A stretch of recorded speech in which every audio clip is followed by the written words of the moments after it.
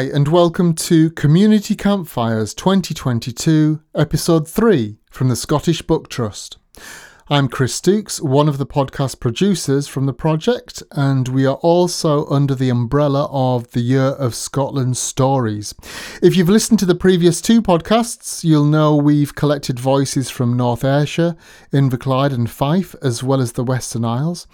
And in this podcast, we partnered with On Fife, and I spent the week at the Jenny Lee Library in Loch Gelly and two care homes in the region, as well as at Loch Gelly Bowling Club. We start though with Grace Ross, who visited the library, and I've given her a generous bit of airtime because she was able to cover a lot of diverse subjects. She talks about Loch Gelly and her family lineage in the area, plus she spoke about budgies and a place called the Happy Land, and that's pretty hard to resist. I'm holding up my mum's library ticket, Betty Street in 9 Timmins Park, Loch Gelly. She stayed at that house since she was 11 years old till she passed away at the age of 95. My name's Jane Russell and I work in the Library Service Development Team in Fife Libraries. And what happened was the libraries put an old ticket, the oldest ticket that they've found in many a year, on Facebook page. I was surprised because I've seen it on Past and Present on Facebook. And I was surprised to see my mum's name and address on it. And we were wondering, actually, is this the oldest library ticket in existence? And then Grace arrived outside the library yesterday and said, "That's my mum." So it was quite a nice moment. My mum was born in the Happy Land in Loch Gelly, and when the Timmins Park houses were built, my mum's family were the first tenants in the street. My mum was engaged to my dad for 9 months, but because her mum had passed away, a councillor, David Campbell, come and told my mum, "You're getting married in 3 weeks' time so that you can get the tenancy of this house." And they were very happy years in Timmins Park. Everybody was like family.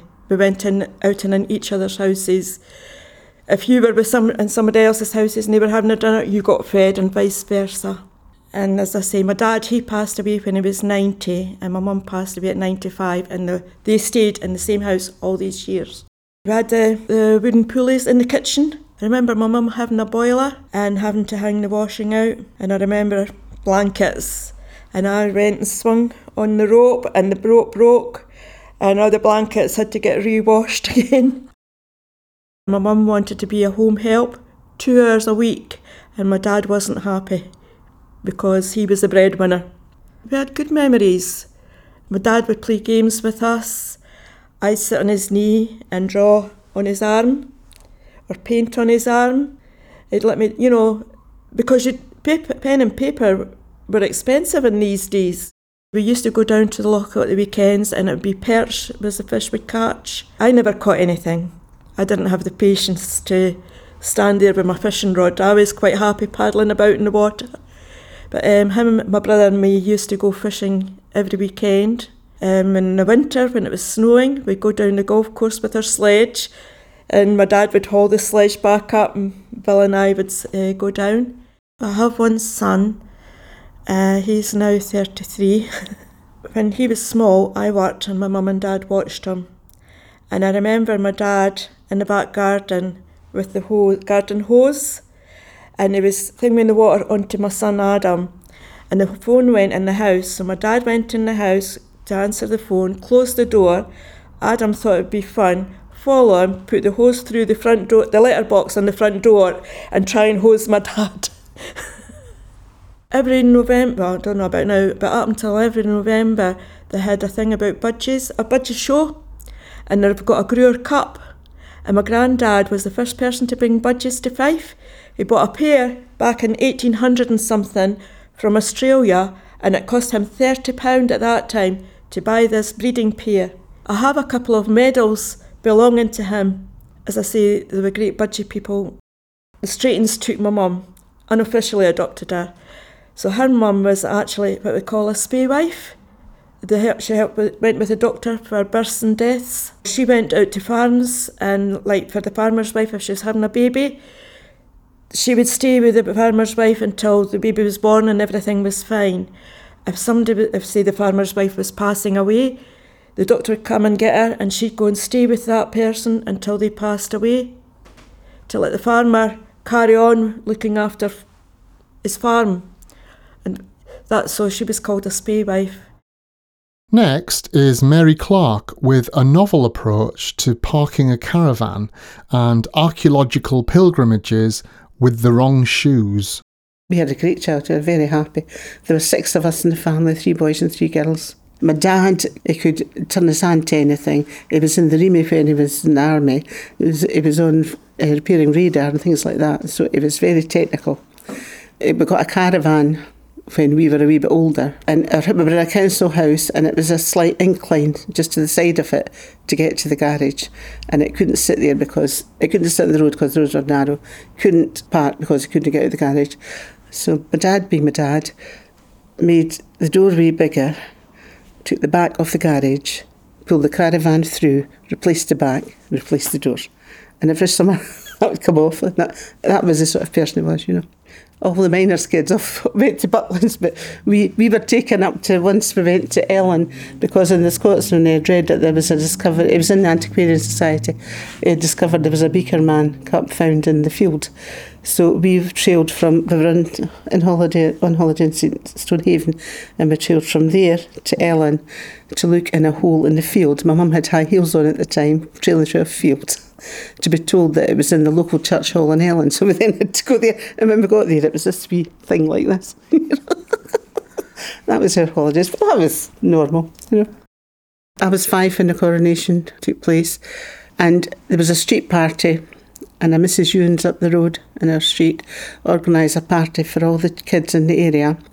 My dad made a crown out of cardboard and velvet or artificial velvet, you know, and somebody in the street was crowned as the Queen, and I was really mad because this girl who was about 11 got this crown and got to keep it, and my dad had made it.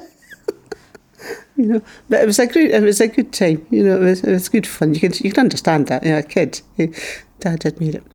We move on to the Abbotsford Care Home now in Cowdenbeath, where we met Jock Snedden. Jock used to be a miner, and he recounts here how long the work commute was and the closest call of his life. I've got to talk. Well, we know that. I was a miner. All my days, I was a miner. I was in a factory all my days.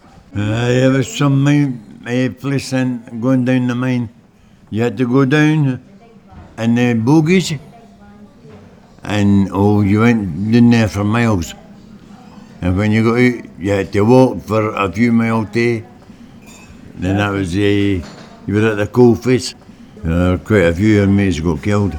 Right, never that. Quite a few of them got killed because I was in Seafield. I don't know if you can where that is, that's Kirkcaldy. Kirkcaldy, right. And that's where the big accident was in Seafield. It was very, very serious at the time, like Ken. But if it had been the next shift, it would have been me. It was the shift before us that they got killed. Just an explosion. That was it, an explosion, and they were caught in the explosion, all my pals. Yes, it was very, very terrible at that time, like Ken. There were quite a few years affected with it. So got a slipper, wasn't it? Aye. I drove the big machine that cut the coal. I was a machine man. And it was my job to drive the machine and cut the coal. And the 3 of my neighbours was killed. It took us 3 hours maybe to get to work. And then we started the machines up and started cutting the coal. We were in bogies or little cars about maybe 30 years, and we were all transported to our work, but that took a while, that 10 hours to get transported to your work. We were there 8 hours. They were long shifts, I must say that. It was a long shift, but you couldn't do nothing about it. You had to work. You had to get money some. Back at the library, Anne Belton talks about library bosses that like to drink, not after, but during work. I was 17 and I'd been sent from Carnegie Library to work in Lochgelly Library. And it was a long day. I was working with the librarian, so I was aware she was watching me. I was new to the post. So I never halted the whole day, tidied every single book in the library until eventually around about 5 o'clock, she asked me, Anne, will you sit on your behind for a minute? You know, you're making me feel lazy. So I sat up on a green stool and thought, what do I do now? I'm just sitting here, there's nobody in the library. And after a minute or two, she said, would you like a drink? I said, well, I don't drink tea or coffee. I'm not offering you tea or coffee. Well, I'll maybe take Coke or that if it's okay. Yeah, I'll just nip next door to the pub across the road from the library. And she came in with a drink for herself and a Coke for me, and we sat there and drank it. And she said, if the boss of the library service comes walking in just now, I'll get sacked. But he's no likely to do that, so just relax. And this theme about secret library drinking continues in Helen Howell's clip. Linda said to me it was changed days since she first started in the library. She had basically just left school, and she's the librarian that she worked with. She says, I was shocked, she says, to find she used to keep her wee glass of whiskey and her cigarette in her ashtray under the counter. And as soon as the customers left, she would have a swish and a draw and then put them back down again for the next customer coming in. Yet again, we continue this theme with Jane Russell's memory. And I remember they used to go out and drink at lunchtime in the Christmas parties. They'd come back and get drunk. And I was in the rent rebate section and they were just smelling the drink. It was quite incredible. And there was always affairs going on and all that sort of stuff in the offices. And it was always an open secret. And it's just totally different now. You wouldn't get off with half of what they got off with in the 70s, that's for sure. Thankfully, we have sobered up and we return to Anne for a really sweet library memory about a boy on a mission. Again, in Lochgelly Library a lot of years ago, the staff decided we would do over the summer holidays like a challenge for children. And we had a bookworm, and each time they completed a challenge, they got the name put on one of the segments on the worm. And the idea was at the end to see who had the most segments or the most points, eventually when we went to a point system. And there was a wee boy, and his name was Jamie. He was about 5 or 6 at the time, and he was in the library every day on his own. And he used to come in and get his books and ask what we were doing and is there anything he could do to help us. And we said, we're doing this challenge, would you like to do it? Right, the first thing you have to do is you have to pick a letter out of here. So we had the alphabet and letters, and he picked out a G. What have I do? You have to go away, you have to come back with 3 things beginning with the letter G. So he went away and he came back and he had a giraffe ornament he'd taken out his mum's house. He had something that was made out of glass, and then he put his hand in his pocket. He says, I couldn't think of anything else, so I've brought you that. And he produced grass that he'd picked out his garden.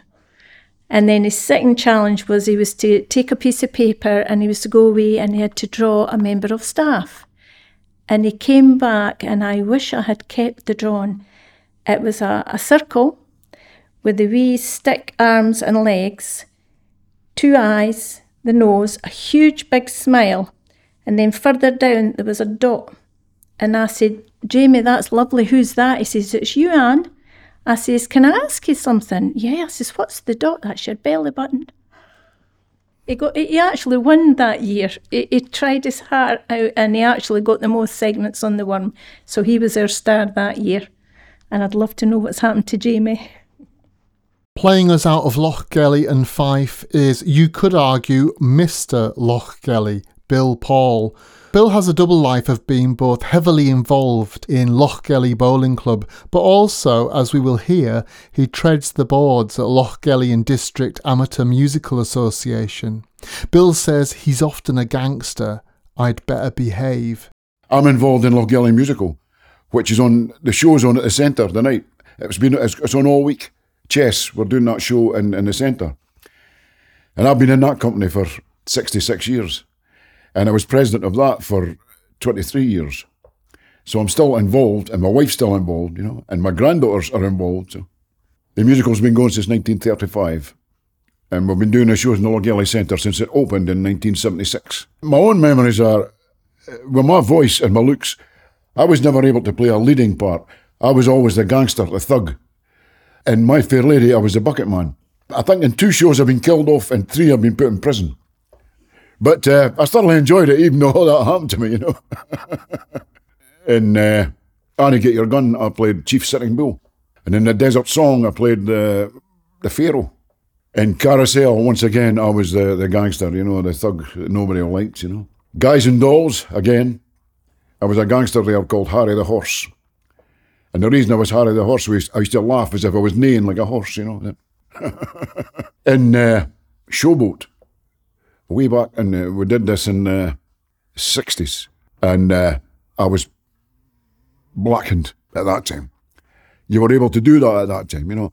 I was blackened because I was playing Joe. Old Man River was the song I sung, you know, and that was in Showboat. We also did a couple of black and white minstrel shows where all the men had black faces, which they would never, obviously, never happen now. But that happened. We did shows, I believe, about 1970 and 75 minstrel shows, as well as doing the other shows as well, you know. The history of Lochgelly, I mean, between the bowling club and Lochgelly musical, I believe, because of my age, you've actually got the person who knows more than most people will, you know, because I'm 84. And I've been in this club 41 years, and I've been in the musical 66 years come September. So Lochgelly's a famous place for me.